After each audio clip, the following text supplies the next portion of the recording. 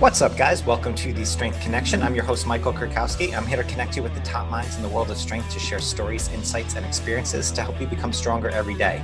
So today, I have the privilege of connecting with Carrie Campbell, co-creator of Eliminate Your Limits and WBFF Pro Athlete on the podcast. I've been a huge fan of Carrie's for a long time. It was incredible to connect with her. I first learned about Carrie from her husband, Brian Grasso, who I've connected with numerous times on the podcast, and I've been a consumer of their content for a decade in both mindset and personal development. So after speaking with Brian the last time on the podcast and diving deep into the Eliminate Your Limits program, I was pumped to connect with Carrie and get her experiences in both the personal development world, from her being a clinical counselor, as well as her experience in fitness and aiming at the World Championship in the WBFF in August. So this was one of those conversations that flew by in 2 seconds. Carrie dropped some incredible information on what personal development really is, and also how you can apply specific practices to your everyday life to build strength both internally and externally. So please check out Carrie on Facebook at Eliminate Your Limits, and also you can find her on Instagram at Carrie Campbell, WBFF Pro. So lastly, if you guys are enjoying the podcast, please take a moment to subscribe so you can catch all new episodes every week. And if you do me a favor, leave an awesome review. It does so much in helping spread the message of strength, and I greatly appreciate your support. You guys are awesome. So without further ado, let's get on with the show. Thank you so much for tuning in, and I'll catch you on the inside. And we are back. Carrie, thank you so much for the time. It's so nice to meet you. I've been a fan of yours for so long. It's always so weird for me to still hear this, but I appreciate it. I'm thrilled to be here. I know it took us a while to get this date locked down with the craziness before the holidays, but I'm thrilled to be here.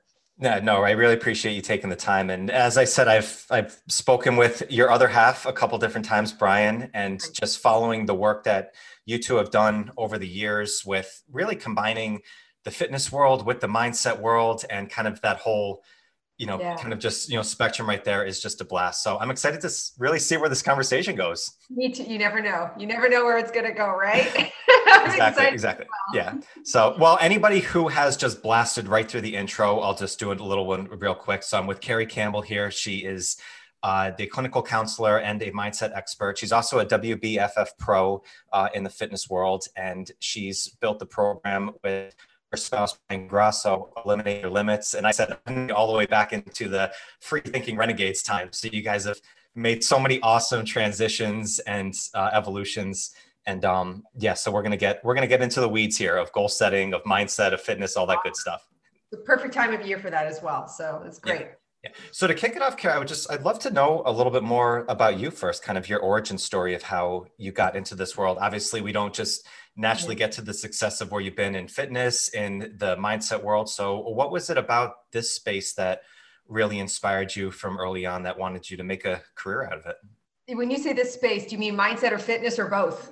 Oh, that's a good question. I guess a little bit. That's it's kind of intertwined. I mean, how about I just start talking? And that's great. Yeah. What inspired you first? Was it more of the mindset side or more of the fitness side? Well, it's always, I always find it so interesting when people tell their origin story, right? Because it's like, I don't know if you've experienced this, but it almost seems like nowadays everybody's story has to be tragic. Right. And it's got to be like, how much more tragic can the story be? Yep. With the epiphany moment of. Exactly. Yeah. And so to be honest with you, the start of mine is not tragic at all. There's nothing, that is sad about the reason I got into what I do as a clinical counselor and now in mindset. It really just goes, I think that primarily it speaks to the heartbeat of who I am and my personality. And, when I was a little girl, I mean, I can go back as young as 4 years old when people would ask me, like, what do you want to be when you grow up? And my answer would always be like, I want to help people. Like, that was just my answer, my go-to. Like, I grew up knowing that my calling was to serve from a very, very young age. And then when I was in the tail end of my high school years, I was in that kind of phase that a lot of teenagers go through of like, I kind of want to do this. I don't know really what I want to do, but I ended up finding just the perfect, post-secondary studies. in an area of clinical counseling that actually provided me with the opportunity to work in a variety of different areas. So it wasn't like a singular focus of just working with kids or just working with adults or just this. It was a broad scope of being able to, basically, I would graduate with the opportunity to work with people with physical disabilities, intellectual disabilities, teenagers with, psychosocial issues, geriatrics. Like, it just gave me the ability to touch a lot of different areas. And so it was just tailor-made for me. And that was my post-secondary schooling that I studied as a counselor. So that part's really been in me for forever. I've been a clinical counselor since, oh my God, almost over 2 decades now, which really feels weird to say because I still feel like I'm 20, but over 2 decades now. And kind of along the way there, because I know we're going to kind of nuance the conversation about mindset and fitness. But I've had an interest because I am a physique athlete. I'm a pro with the WBFF Federation. I also placed 3rd in the world with them this year at Worlds. So that's an exciting, exciting win as well. But I've always been into physique athletics for as long as I can remember. When I was 16 years old, I owned every single copy of Oxygen, Muscle and Fitness Hers, like every single one of them. So that was very much a part of who I was. I've always been an athlete, an elite level athlete. So that was very much a love of mine in the same area of time. So they've kind of, it's interesting because my career and my athletics have kind of grown up together. Gotcha. So like, that's kind of how I got started in all of it. And I'm just going to keep going. You just cut me. I can talk. So just cut me off if you need to cut me off. I'm going to play ignorant for a sec. Cause when we say clinical counseling, with that term clinical, what does that exactly mean? Like, I think that it really looks at like, it's hard to define that based on the territory because I'm from Canada and Canada is different than the States. So basically the way I look at it, it's more therapeutic than it is just like guidance counseling. Gotcha. There is a therapeutic approach to it. So it's more like dealing with people with mental health and emotional issues and, different variety of those kinds of disorders. So much more in depth on that level. Gotcha. Okay. So then getting into the athletics. So, I mean, you said you were a physique athlete pretty much since 16 years old. So this was always a world that you were really interested in for a long period of time. I mean, it's interesting because it kind of came and went. So I kind of made the joke at the beginning that I didn't have the tragic story, and I didn't at that time in my life, but I had the in-between story, right? So I had found this path of mine as a counselor. I actually got trained, certified as a personal trainer as well along the way. And I was an athlete in the physique world. But in my 20s, I would say that I was in just an absolutely toxic relationship, and it was an abusive relationship that I was in. And that's kind of when my journey took a nosedive, right? And I started to lose myself, right? So I did have my moment, my epiphany moment, my aha moment.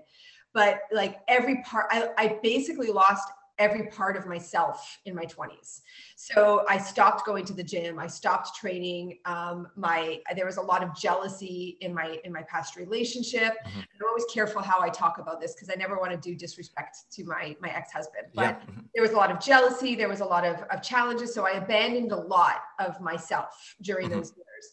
And it wasn't until I was like 28, 29 when I did get divorced finally, that I started to find myself again. So during my 20s is the time frame when I went to the depths of darkness, that bottomless pit of like, how do I get out of this? And when I left my ex is when I basically started the journey of reinventing myself and finding myself again. And that's when I started stepping back into the athletics. And for a period of time, I competed 10 years ago. I retired 10 years ago from competing, and then tried everything under the sun in between that and the next 4 years before I found myself back into the athletics, physique training. It's my thing. It's just what I love doing. So I kind of abandoned it, came back, did that whole song and dance. And along that way is when I met my current husband, Brian, who you obviously know really well. And, we, obviously with my background as a counselor and his background then as a performance coach, we just saw this like huge void in the personal development industry. And everybody who's listening to this right now is going to relate. I know, because I've been at this for like, 20 years. Right.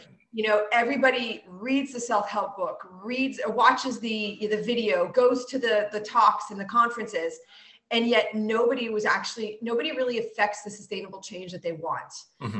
And so it makes sense when you're reading it. But there was this huge gap between people having awareness and actually changing. And so we went to town basically looking to fill that gap.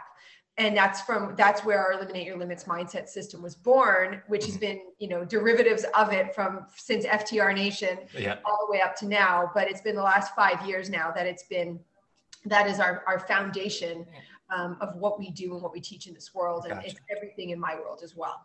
So if I could ask you a bit about this time, you said about like 29, that's when you were kind of found that time of finding yourself again. And obviously you got back to the athletics piece, but was that the first thing that kind of started to drift back into your world? Or what was, if I could ask you a little bit about your process of like kind of finding yourself again? Because I think so many people are probably listening who have been either in that space before or going through it right now. And especially even in the time we're in around the new year, which is always a heightened sense where everybody's thinking a little bit more about their personal development than so as a coach, I'm very much into the practical approach of things, because I like giving people concrete as opposed to just concept. Yes. It's just kind of who I am. So, let me give you what I would actually, it's part of our system, but I'm going to explain how I used it in real time. So we have something inside of our system called the 4 A's of mindset. And that's acceptance, awareness, accountability, and adaptation. And in order to create any amount of change in yourself and personal life, you need to have all 4 of those aspects in place.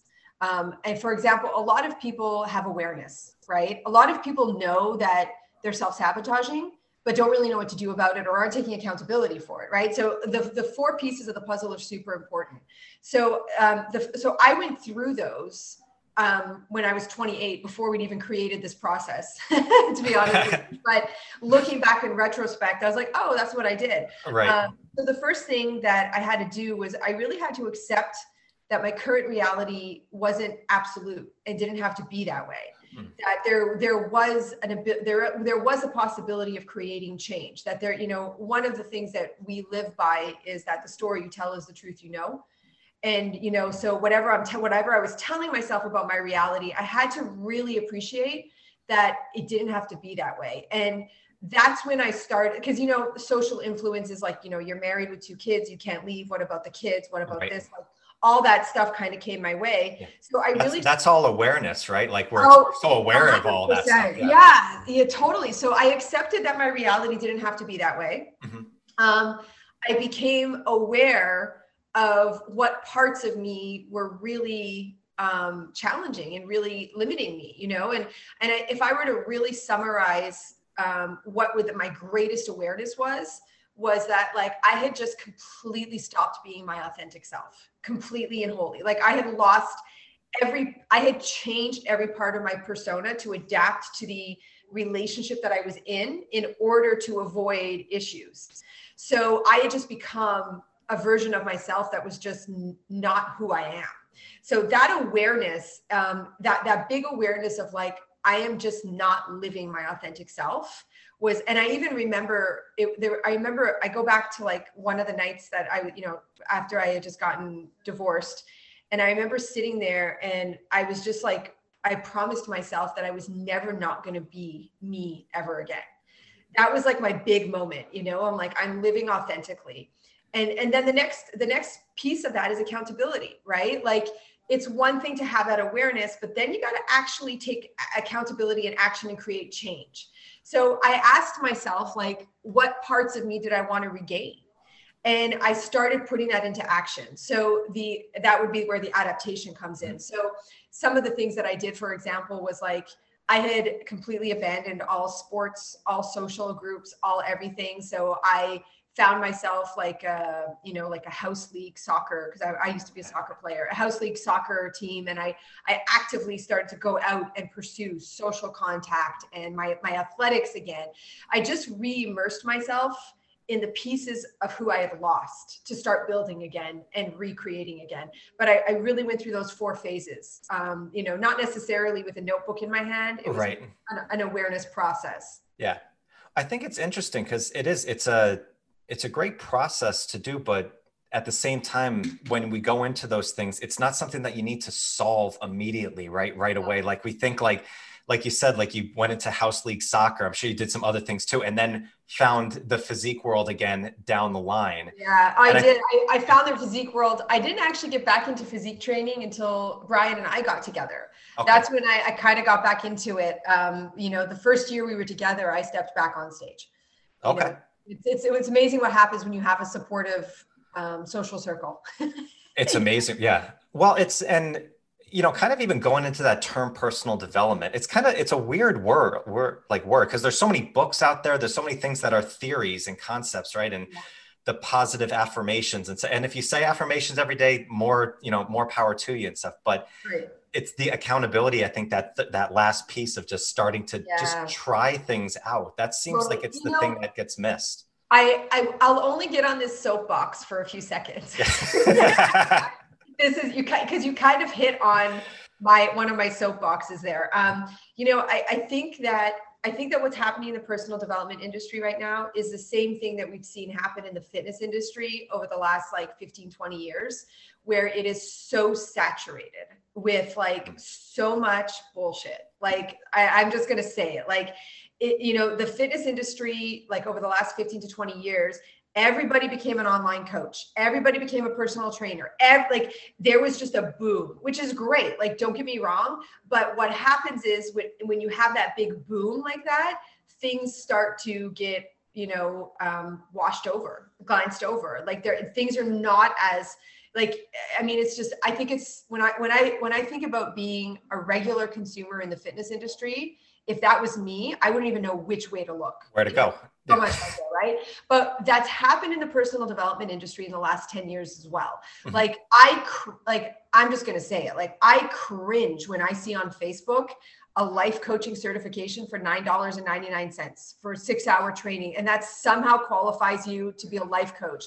And I never look down on people who are trying to learn for themselves. Mm-hmm. But what we have got to understand about personal development is that it's more than just stringing a few words together and that's going to make it all better. There is a psychology, there is a science, there's neurology, there's spirituality. There's so much entangled in what it means to personally develop and help someone grow through that we can't wash over it. And everybody right now is a mindset coach, everybody everywhere. And I'm and the thing that I cannot stand is that what people don't realize is they're causing more damage than they are good. They're trying, and I want to give them credit for that, but it's mindset coaching, personal development. It's become the next fast way to get rich on Facebook. Yeah. I think in some ways it's because a lot of times you can just say you're a mindset coach or you're a life coach or personal development coach, and you actually don't need to define what the fuck that means. Yeah. Because I'm a mindset coach. So I'm having you think. It's well, what does that actually mean? It's no, there's a therapy about it. And I'd love to get your thoughts on this because this is something I saw earlier this week that someone posted. I forget who originated the quote, but about lifting is the greatest therapy that I've found or something like that. And I kind of know the direction that they were going, but at the same time, I'm I feel like that's an incredibly dangerous message to put out there as well, because we're thinking and especially now where, people are probably more engaged in their health, more engaged in their fitness. They want to either lose weight or build muscle and stuff. But at the same time, no, fitness is not therapy. Therapy is therapy. And I think you could speak to that a lot. Yeah, it may be therapeutic, but it's not necessarily therapy. I think, there's this really good quote, and I'm going to get it wrong. Brian's the quote master, not me. But for a lack of better words, the quote basically says that until you go within and really understand yourself, you will forever call whatever happens to you fate. And the whole point, and I totally got that wrong. Yeah. I know I got that totally wrong, but the whole point being is that you have to go into your unconscious it's Carl Jung. He's like, I would be like, Brian, if he was sitting here, would cringe right now. I can't believe you got that. Oh wait, I know it. Until you make the unconscious conscious, you basically forever call it fate, right? Like yes. you don't Okay. Yep. your drivers, right?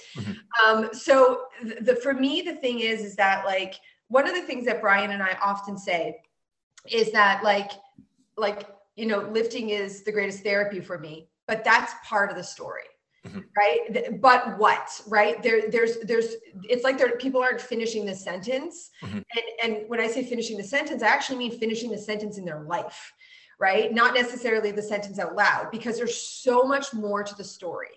In our system, we have 4 pillars of mindset, and they're all part of our journaling process. And I'm sure Brian probably talked about it when he was on with you, but yeah, I'd love you to bring them back in though. So our 4 pillars of mindset, learning your language, reviewing your direction, imagining your outcome, and counting your wins are our 4 pillars of mindset. Now, these are not chosen by happenstance. They're not just fun things that we decided to make our journaling process. They are very purposely selected to unlayer the unconscious narrative and recreate a new one that serves you. So in the act of learning your language, the whole point of that is to, if you take it like on a therapeutic perspective, it's to identify what is the underlying language that is keeping you stuck, that is holding you back, right? That is keeping you where you're at.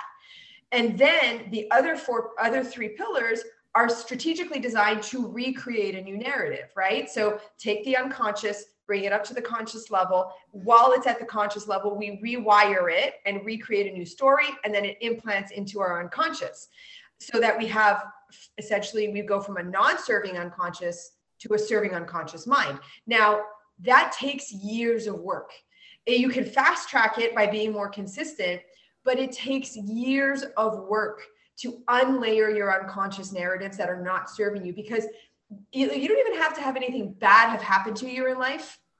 Growing up in a country, whether it's Japan or whether it's North America or whether it's, Australia, there's different influences in all those areas. Right. So like, for example, growing up in North America, a lot of people have scarcity stories around money and money mindset. And that is definitely partially infused because of the culture that we live in, right? So nothing has to have happened to you negative for you to be walking around with a negative non-serving story in money. So, you got to be able to really understand yourself. And, one of my experiences is always like, whenever I meet people who are like, oh man, like, I got my shit together, like I'm positive, like, the positive people are like, they're the worst. Don't get me wrong. Those uber positive patties, and I always say, give me 5 minutes to kind of like poke the bear and see what happens. Usually within 5 minutes, the person in front of me is crying. And my point in that is not to sit there and cause them to disintegrate in front of me, but I've been at this for 20 years, 20 years completely immersed. And I'm going to sit here and tell you, I've still got stuff that I got to work on and grow on, because we're human beings. So I hate these one-hit wonders of the gym is my best therapy, this is my that, it's just sending a message. See, this is the problem that it bugs me about the mindset industry, is that one person's gym is their therapy. They put that out there, that other people try to do that and replicate it. And when they don't get results that are oh, my world has changed forever, now they're feeling like a greater failure. And that's only reinforcing even further the negative story, right? So we got to get into our own minds and understand our own minds before anything else. Yeah. It's interesting. I was listening to something yesterday on a walk. I believe it was from Peter Crone. And he was talking about the word commitment, and that's the big word and it's a great word, but it said the first commitment that should be discovery. It's discovering yourself, because anything, if we go into, whether it's my program or your program or something, you're going into it with some faith and maybe a reference point that somebody else, did very well with it. But at the same time, you're not going to get the same results. You've been through different experiences. You've been through a whole different life in there. So, but making the commitment to discovering what's best for you, then you're going to be able to go with the time when things are going really well or things are going really shitty. And 100%. It's funny because that reminds me of something today. Somebody asked me on Instagram today, like if I follow macros and what my current macros are. And for people listening who don't know what macros are, like the macronutrients, protein, carbohydrates, fats, because somebody always inevitably asks me that question. And, you know, my comment back was basically simply, yes, I do follow macros, but I never share them. I never, ever on social media have I ever said, these are my macros that I'm currently following, because the danger in doing that is somebody who's less informed is going to take my macros and try to replicate them and expect the same results. And that's not commitment, and that's not discovery. That's trying to fast track it. Yes. Right. And it's the same thing. Like I just had a client yesterday who I've been working with for 4 years. So even though I know this person inside out, they're in a different situation that they've never been in before. And they messaged me yesterday because they needed help with something in a very crisis state. And I spent 25 minutes just collecting information off of this person before I even said what they should do. And I think we're so quick to dispense, and we're so slow to take the time to say, like, it's okay. I can gather the information about myself, about my clients, whatever the case may be. But, you know, I often say that, like, the greatest book you'll ever read is the book of self. And, you know, like you really need to, I love that. You need to, like, you know, I'm one of those people who's like, when everybody's like, oh, I read like 150 books this year. And I'm like, great. How much did you apply of that? Like, I have nothing against reading. I love reading, but I would rather spend an hour sitting in my own journal, writing and reading and learning about myself than picking up another book and picking up more information that's just going to confuse me. So, like, I think people need to be more responsible to themselves on that level.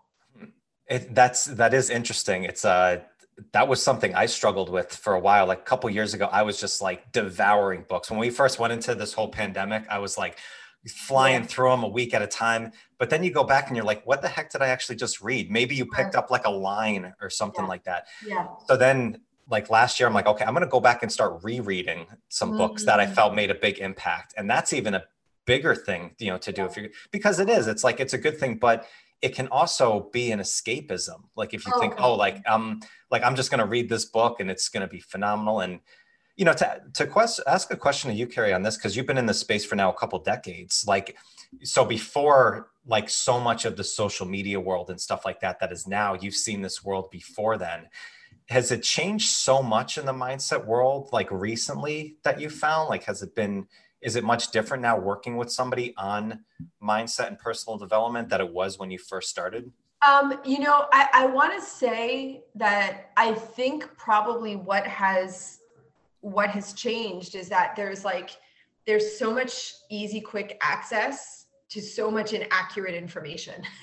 Oh, right? Yes. So like it's just so like, for example, like, you know, whatever, 15 years ago, I don't know how long Facebook has been around, but like even when Facebook first started, it wasn't what it is now, right? That you're scrolling, and every second scroll, you're reading a new post on a new meme about a new quote about how you have to do something differently, right? So I think that there's an easier access to more influences that are going to potentially negatively impact you than there was before, right? So it's more diverse, right? Whereas in the past, you would have gotten it, like, it was still available to you, like through friends, family, social gatherings, the newspaper, magazines, but now it's just more, it's more quick, it's quick access, right? So I think people are getting fed that many more bits of information that much more quickly.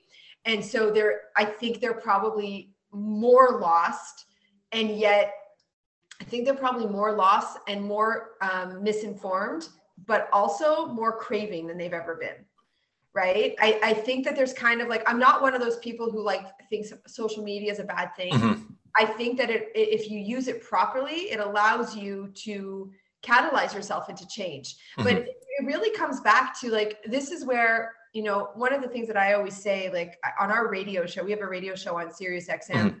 And I'm always saying this on the show, like, it all comes back to personal responsibility, like all of it. You know, I can be on social media and I don't have a very comparative mindset. So I can be on social media and like, I can look at all the world champions on my fitness feed and all that stuff. And it doesn't do anything but inspire me, right? Like I get inspired by it. And so, kind of like going back into that topic for 1 second, because, we're talking about reading the books, watching the videos, Yep. All this stuff.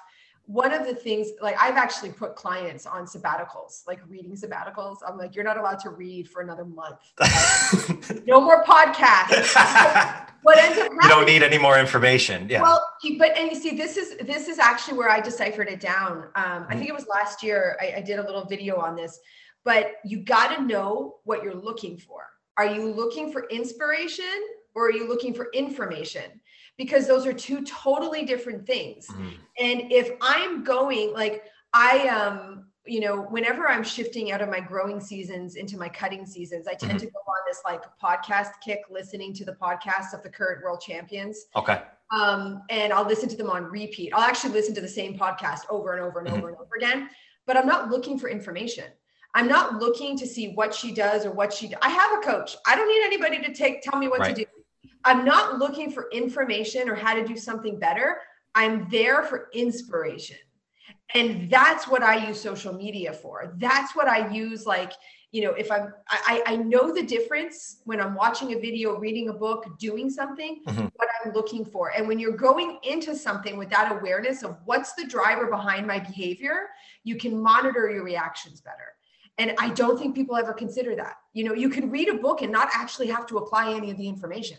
That's okay, but people get stressed out. Like I'm sure you see it, like people program hop, they plan hop, they career hop because the next best thing came along. And all because I don't think they necessarily always know their drivers for why they're doing things. Awesome. Yeah. Well, it's interesting. I think, I wonder if it's just a lot of people are trying to find both at the same time, if they're trying to find inspiration and information at the same time. And then because they don't know so it really essentially comes back to like, what are you looking for? Like, what are you trying, which I'm guessing that's probably in that first learn your language, like understanding that piece first. Yeah. Right? I actually think that, I think that that's probably one of the greatest issues that people have is they don't have any idea what they want. And like that's probably the question that I ask people that gets the most stressed response. What do you want? What do you want for yourself? What's your vision? What's your vision for your body? What's your vision for your business? What's your vision for your life? People freak out with that question. Because I won't rain on the school system for too long here right now, but like no one teaches you in school how to build that. No one anywhere teaches you how to build vision. And so I think that that's one of the things that, I often say is that the decisions are made in the vision.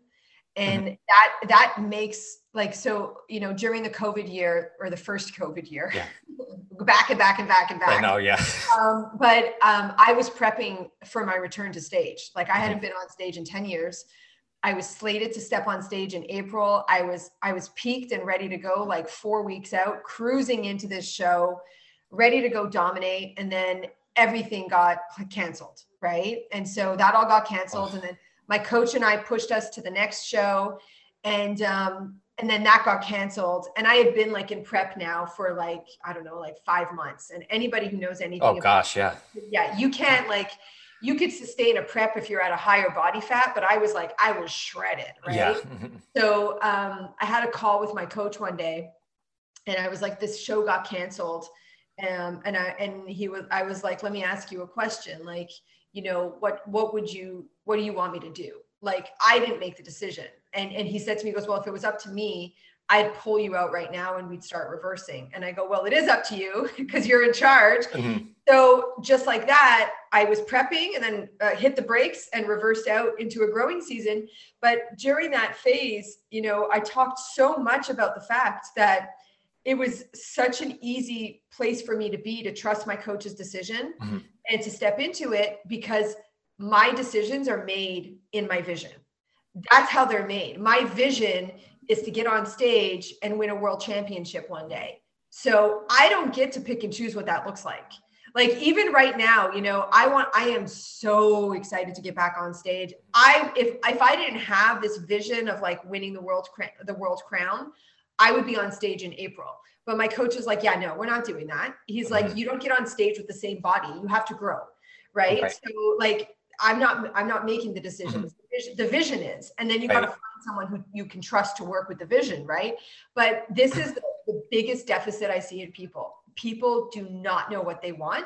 They don't know how to create it. And therefore they're flailing around, jumping from one thing to the next, because they can't just lock themselves down on, this is what I want to be creating right now. Right. Well, I think it probably kind of comes very similar with the times too, because everything now, information is so readily handily at any time, but it's like the time of misinformation. So, 100%. I mean, asking that question, like, what's your vision for life? Like, if you have that answer at the top of your head, I would probably call bullshit on that, because that's like unless you've done some deep work on that for a bit, but it's kind of a scary space to go into if you've never been there before, right? It really is. And I also think that, if you had asked me, I mean, I could tell you right now, the story that goes behind that one is, 10 or 15 years ago, 12 years ago, however long Brian and I have been together now. I remember one night we were sitting in our kitchen and I was up on the counter, and I was kind of bored with my current work that I was doing. I was personal training in the youth fitness area, but it was just like not like getting me electric anymore, and I remember he looked at me and he asked me, he's like, well, what do you want? And like, I burst into tears. Like, I started sobbing because I had no idea what I wanted. No idea. Because I'd spent so much of my life just doing what I thought I was supposed to do, that when somebody asked me, what do I want? I was just like, and on top of it, I was a people pleaser. So very much referred to other people. I had no idea. The only thing I could muster up was that I wanted to be more creative again, because I'm very much an artist in a lot of different ways. But so I've had that moment myself, and it was always part of a challenge for me to actually crystallize my complete vision. But one of the things, I think that number one, people don't know how to do it. Number two, you can't build a real solid vision if you don't know yourself. Because if you're building a vision off of scarcity, you're not actually building a vision, you're building fear. Right. So like, let's just say you have a scarcity, you're financially, you have a scarcity mindset and you're afraid of not having enough money. So you're going to build $1 million business, right? You're not building vision, you're building fear. You're avoiding the fear that underlying story is, and you're creating from a place of scarcity. So in order to really create true vision, you got to know yourself. You got to know why you're creating it, what you're creating. And then the other thing that I love putting in here is that I think people are afraid to create visions because they somehow believe that it's permanent, right? Like that you can't change it. Like two of my favorite words are right now. Right now, my vision is to win the championship title in the WBFF. But you know what? The wind could blow, and next year that could totally change. I don't know. I don't try to answer those questions. I know where my due north is right now. And I think that people spend so much time in their lives trying to create fixed states in a dynamic world. And it just doesn't work that way. Everything is going to move all the time. Yeah.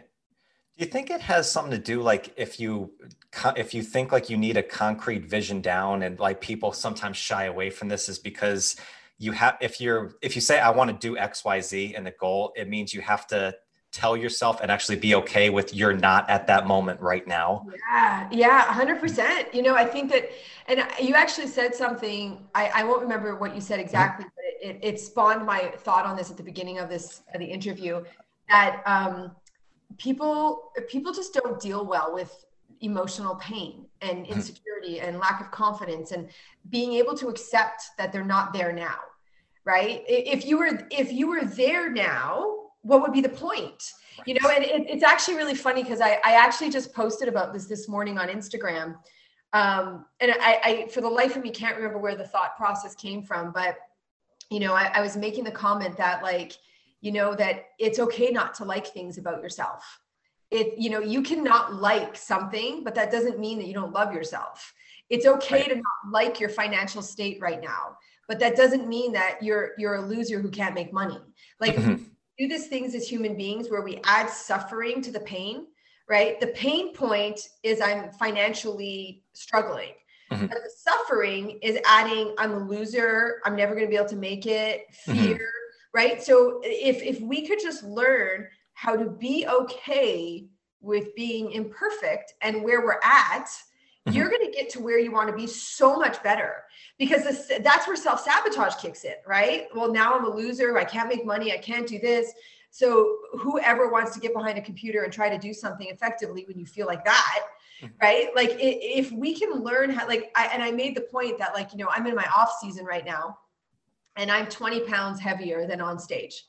And the point that I was making was that, like, you know, I don't like my off season body as much as I like my cut body, but that doesn't mean I don't love my body and that I don't think it's beautiful and strong and powerful. That does not mean I'm self-loathing. That does not mean I'm crying myself to sleep at night.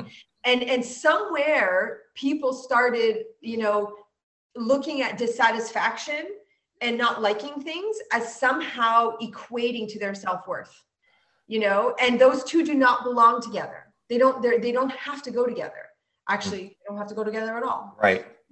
It's interesting because it's funny. Like, my coach is listening to this. One of them, I just had this thought with him because I'm in a growing phase right now too. And the abs start to slowly go away and stuff. And you're like, oh shit, what the heck's going on?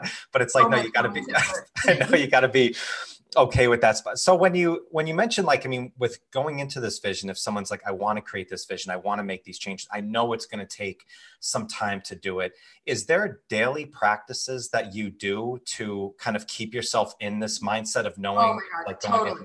100%. So that's where the 4 pillars of mindset come in. I swear by them. That's our daily journaling process that we teach. It's those, like, learn your language, count your wins, review your direction, imagine your outcome.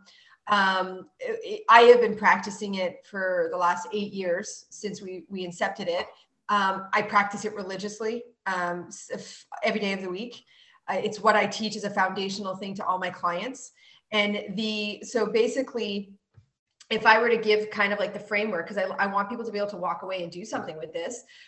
So basically, you know, the first thing I do is I have everybody that I'm working with pick their direction and their focus. So let's just say for me, I'm going to go with right now my current focus in my fitness. And we create these things called inspiration statements. So it's kind of like, it's not a goal, because like a goal would be like win my crown in 2022, right? Or lose 50 pounds. The problem with that is if you reflect on losing 50 pounds every day, most people's mindsets, note I said most, not all, most people's mindsets are not resilient enough to not become preoccupied with losing that weight.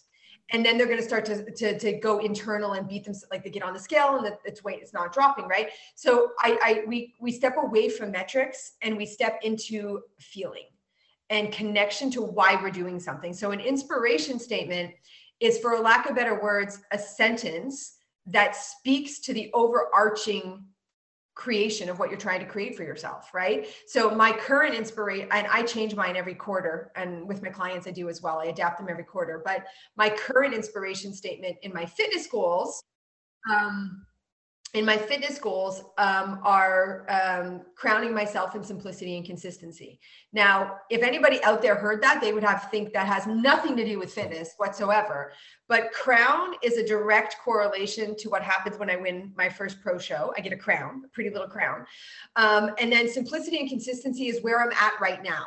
Because right now I'm coming off of being sick. I'm coming off of the holidays. I just need to be super simple and consistent. So that's my kind of like my inspiration statement that buffers my journaling, right? And then I learn my language on that. So I learn my language on my fitness by asking myself, what am I thinking, feeling, doing, or feeling in my body that's not serving me? What's that negative language? So like, you know, perfect example, you were talking about your abs going away. Like, you know, like, am I walking around like calling myself a fat ass, right? That would be negative language, for example. So you unpack the negative language, what's challenging you? And then the other 3 inspiration statements are about creating my momentum and my direction. So after language, I would do my direction review, which is where I talk about where I'm going and what I'm creating for myself. And then I finalize it by asking myself, what matters most to me today? And I create my intentions for the day. I do this every single day. At the end of the day, I count my wins. So basically, how did I win the day? What did I do today that helped me win the day? And I count everybody who's listening, count the small wins. It's not I lost 10 pounds. It's I drank my water. I went for my walk. I had, more whole foods than processed foods. Those are the wins. And then imagining your outcome that's more of an activity that's done in your mind's eye. Like it's an imagination of what you're creating. So my imagination is always around being on stage next. Like that's always where I go. So I have this whole like movie reel kind of imagination in my head about imagining the next time I step on stage. Mm-hmm. And I do those every single day.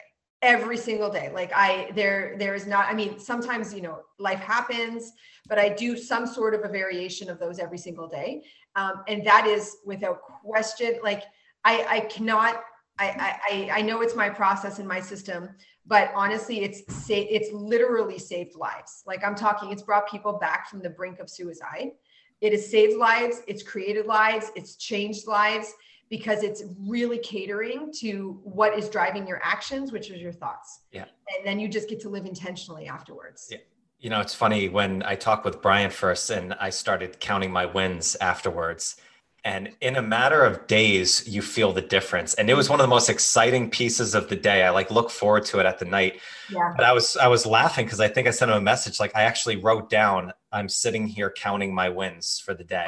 I love it. It's always a win. That's what I always tell people. When I don't have any wins today. And I'm like, are you counting your wins? It's a win. Yeah. If you're doing it, it's a win. You can always find wins. Mm-hmm. There's nobody on the planet who can't find a win. And if they can't find them, I'll go find them for them. Like that's how I work with my clients. They're like, oh, I don't have any wins today. And I'm like, yeah, you do. And then I can ramble them off a list of 50 things. And they're like, okay, you win. That's great. Yeah, that's all. So, and that really, what I saw from that, just from an anecdotal perspective, is that I started even going around the day, I would see something and it would say in my head all of a sudden, oh, that's a win. That's a win. Yeah. And it does, it changes it. And I think especially a lot of people now I know too, because with this whole time frame that we're in, went from seeing a lot of people, now a lot of people are working remotely, they're training remotely, they're a lot more in solitude. So we have a lot more time with our thoughts than we think. And we have, 90,000 thoughts a day going on here. All those little ones that go, and you don't think that they're that big, but if you start changing those over a little bit at a time, 100%. that adds up into some incredible things, right? Yeah, really does. Yeah, exactly. Yeah. So, Carrie, this has been amazing. It's been a blast chatting with you. So I could talk about this stuff all day long. Oh no, absolutely. I feel like we're just diving into it. So I'm going to have you back and we'll get into some even more of the ways in here. So would love to. Now, again, I appreciate your time. Anybody listening, Carrie and Brian, both their work with Eliminate Their Limits. Please go check them out. They do amazing stuff. And it's all about just this daily practice, just building it a day at a time, right? Simply and consistently. Exactly. Yes. So if people don't follow you yet, they want to check out more of your stuff, what's the best place that we can direct them? Yeah, I would say, Facebook is always a great place. I'm actually looking at my own Instagram right now because I don't know my own Instagram handle. But the place that I am the most is on Instagram, and that would be Carrie_Campbell WBFF Pro. And that's where I am most often sharing and doing stuff. So, but there are Facebook, and I return all my messages. So I'm not one of those people who's like, oh, I don't return messages. I return all my messages. I connect with everybody who connects with me. Awesome. Okay. And last question too, when are the Worlds? When are you stepping on stage? Worlds are in August in Vegas. Okay. And I'm pretty sure I'm definitely stepping on stage at Worlds. My coach kind of tipped his hat that he might have a pre-show for me, but I think he's just teasing me. So okay. August in Vegas is where I'm going to step on stage next. I'm very excited about it. All right. Well, you're going to crush it. So keep doing you. So Carrie, thank you again so much for your time. Listeners, thank you so much for connecting. If you want to connect more with Carrie, you know where to do so. And I will catch you guys on the next one. Peace. Thank you so much for listening, guys. I hope you came away with great stories and insights that you can use to create more strength and success in your life. Remember now, for a time, you can grab a free copy of the One-Day Strength Challenge, the playbook that incorporates proven strength aerobics training along with the skill of intuition to help you create, design, and achieve your perfect training plan that fits around your busy schedule. Just go to www.thebreakthroughsecrets.com and grab your free copy today. It's your life. Make it the strongest possible. Catch you guys later.